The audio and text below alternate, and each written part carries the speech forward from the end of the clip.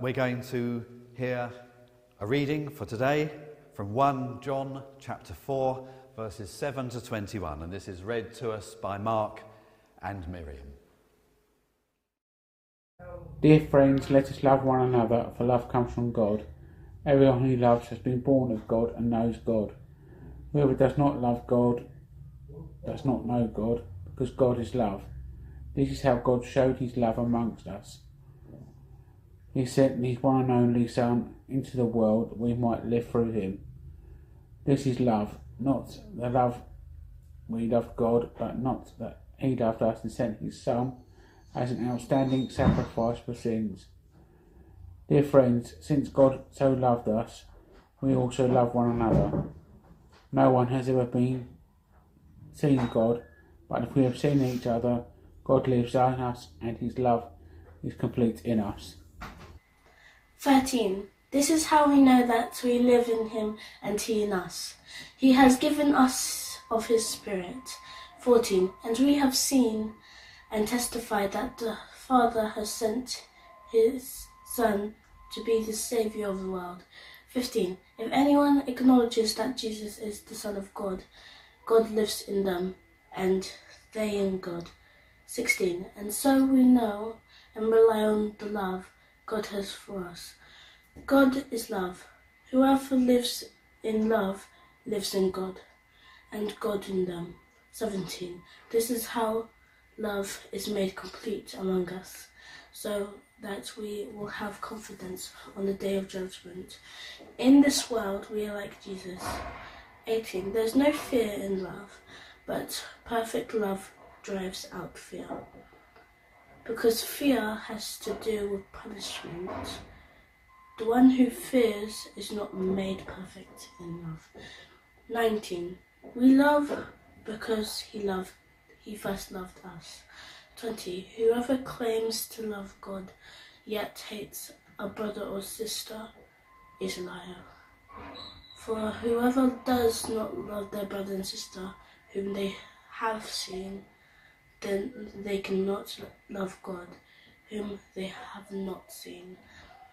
21. And he has given us this command: anyone who loves God must also love their brother and sister.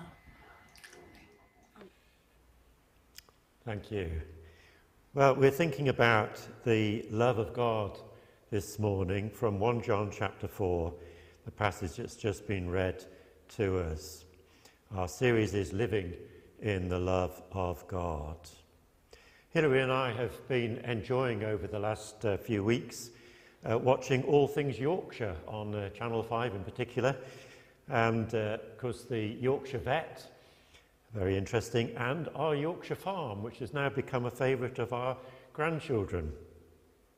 On the Yorkshire Farm there's a couple, Amanda and Clive, who with 9 children, who are shepherds, shepherdess.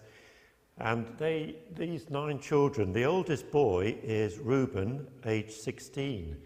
Now he got himself a motorbike that he had to do up in order to sell to make some money. But when he saw how much his brother Sid, aged 8, liked the motorbike and wanted to ride it, instead of making money from it, he gave it to his brother. That's love. When most people use the term love, they're not thinking of true love, the God kind of love. Instead, they're thinking of a romantic, soppy kind of love that values being nice more than wanting what is really best for the other person. The Urban Dictionary has a good definition: the act of caring and giving to someone else, having someone's best interest and well-being as a priority in your life. To truly love is a selfless act. You can find a Bible description of love in 1 Corinthians chapter 13. But in this section, we read, God is love, verse 8. Bible commentator David Guzik says, when we say God is love, we're not saying everything about God. Love is an essential aspect of his nature. But it does not eliminate his holiness, his righteousness, or his perfect justice.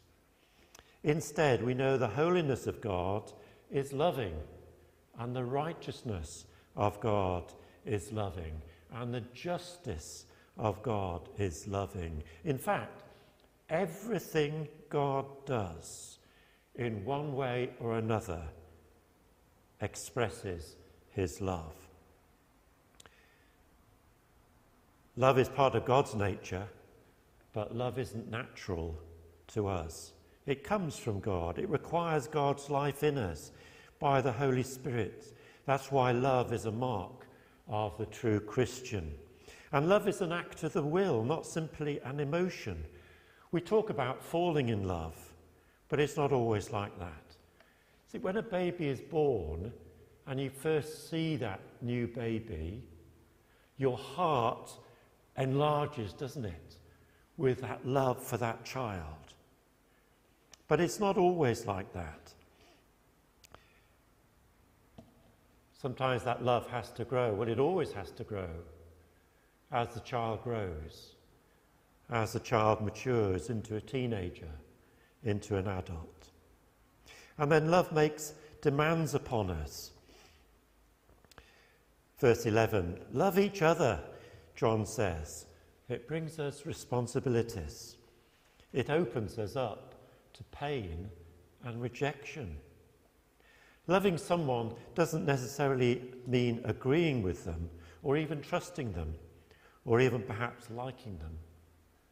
Love, especially God's love, is bigger than all of that. That's the definition of love. Now, secondly, we can rely on God's love, and that's key to this section, verse 16. See what John says about love. God shows his love in Jesus preeminently at the cross. 1 John 4 verse 9 says this, in this the love of God was manifested towards us, that God sent his only begotten Son, his one and only Son. This shows us what love is and what it means. Love is not only defined by the sacrifice of Jesus, it's also defined by the giving of the Father. It was a sacrifice for the Father to send the second person of the Trinity. God the Father loved us so much that he gave the best he had, his own Son. He sent him for us. He did not wait for us to return to him. You know the parable of the prodigal son, a story that Jesus told in the Bible.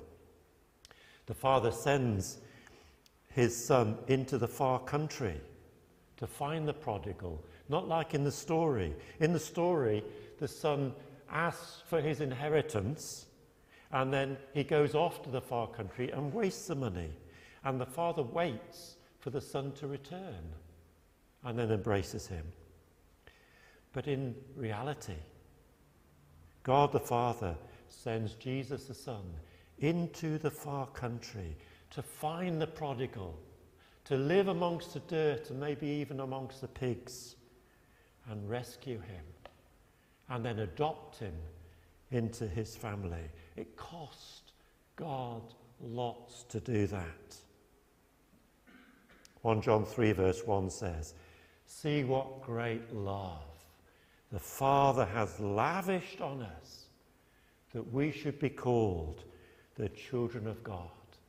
And that is what we are. It's like a banquet. Now, I don't know what your favourite food is.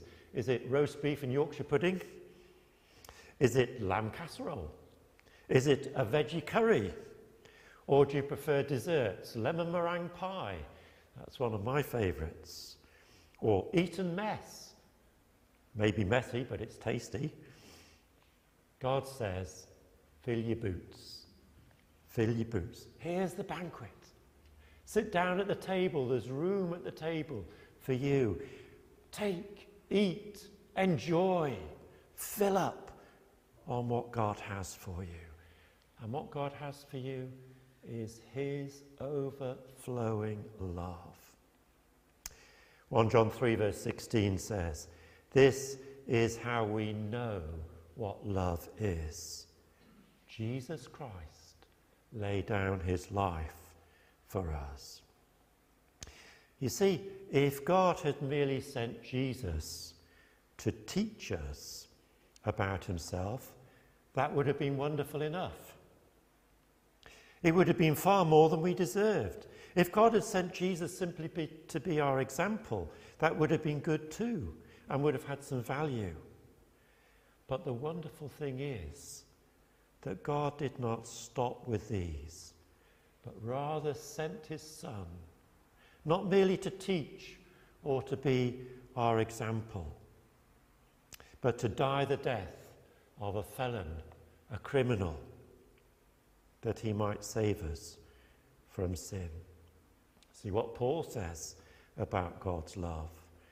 Romans 5 verse 5 says, "God has poured out his love into our hearts by the Holy Spirit, whom he has given us." It's like a fountain, God's love flowing out of that fountain, or like a spring, or like a waterfall. You know, can you imagine the Niagara waterfalls? And you're a tourist maybe, and you go and you look at them in one of those boats, and you get absolutely drenched by the water flowing over the waterfall. That's what it's meant to be like with God's love.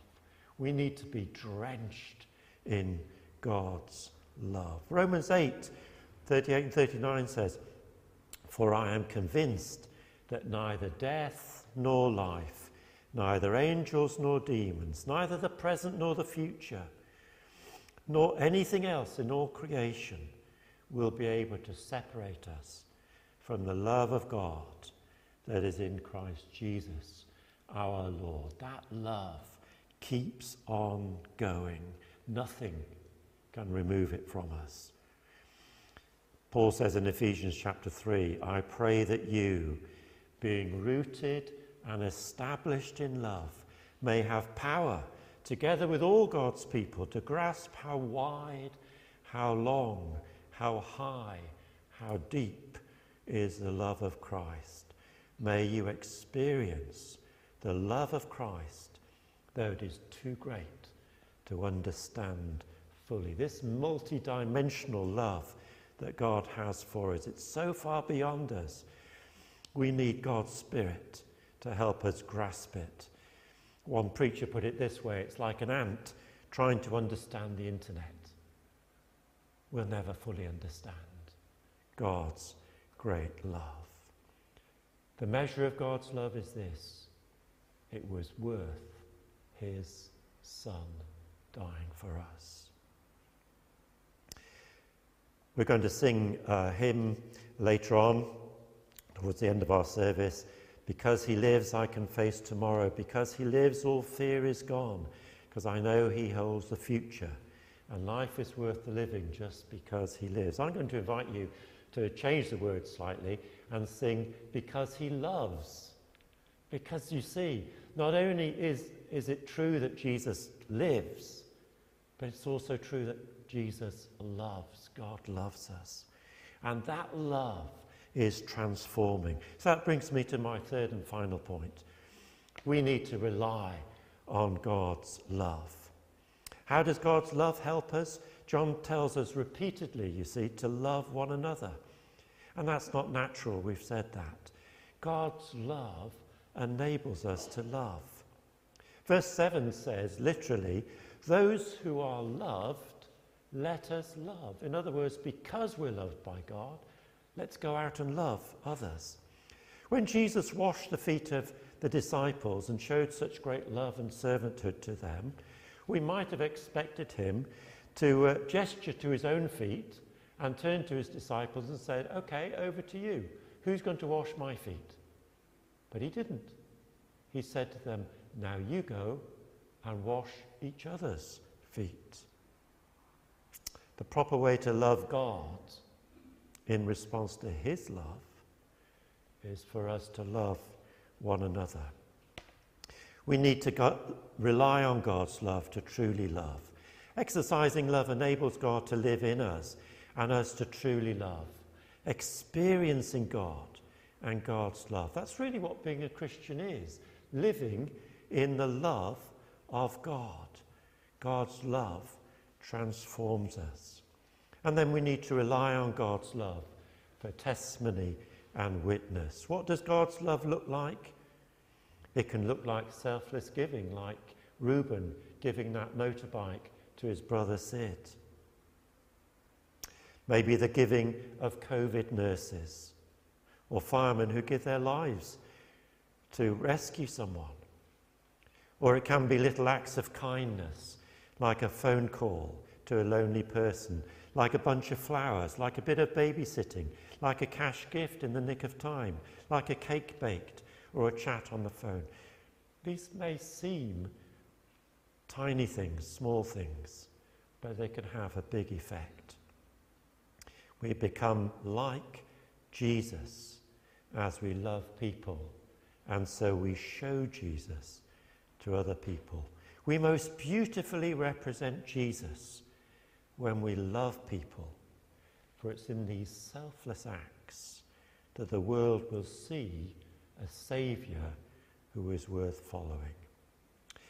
And we need to rely on God's love to banish fear, especially for confidence at death and judgment.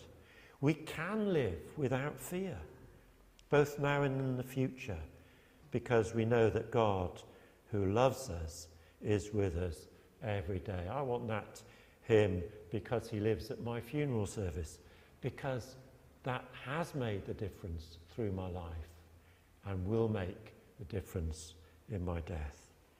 And then we need to rely on God's love when our love tank is empty.